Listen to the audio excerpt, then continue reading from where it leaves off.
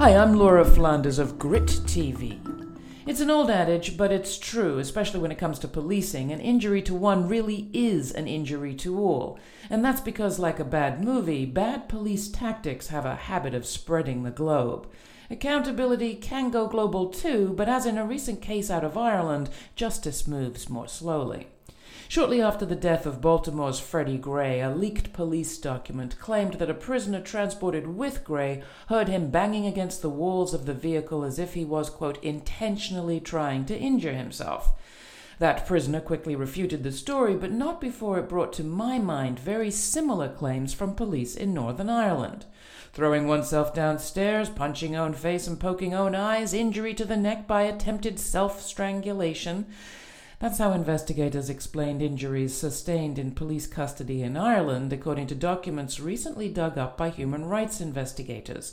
They've spent years getting beneath the spin, and now we know that while they fed the public guff about self-inflicted harm, internally British ministers sanctioned torture. That new evidence is returning attention to a case that has serious implications for the UK and the US also. It involves 12 men aged between 19 and 42 who were rounded up during the period of mass internment in the early 70s and subject to hooding, prolonged stress positions, white noise, sleep deprivation, and deprivation of food and drink.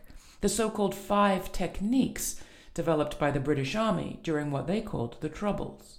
When the European Commission of Human Rights last ruled on the case in 1978, they declared that treatment inhuman and degrading, but not torture.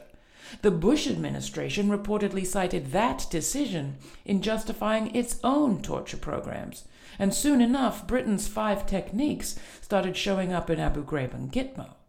Now the Irish government is backing a call for Europe to reopen this case, and all because the families wouldn't give up. They'll be represented this time by, among others, attorney Amal Clooney.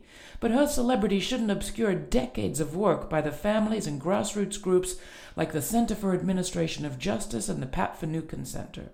Their victory would be huge, on that side of the Atlantic and this one. It all goes to show that police tactics a stranger is facing today just may be what you're up against tomorrow. Can I hear it for a global movement? You can watch my classic interview with Michelle Alexander on the new Jim Crow this week on the Laura Flanders Show on KCET, LINKtv and TeleSUR, and find all my interviews and reports at grittv.org. To tell me what you think, write to me, Laura@grittv.org. Thanks for listening. I'm Laura Flanders.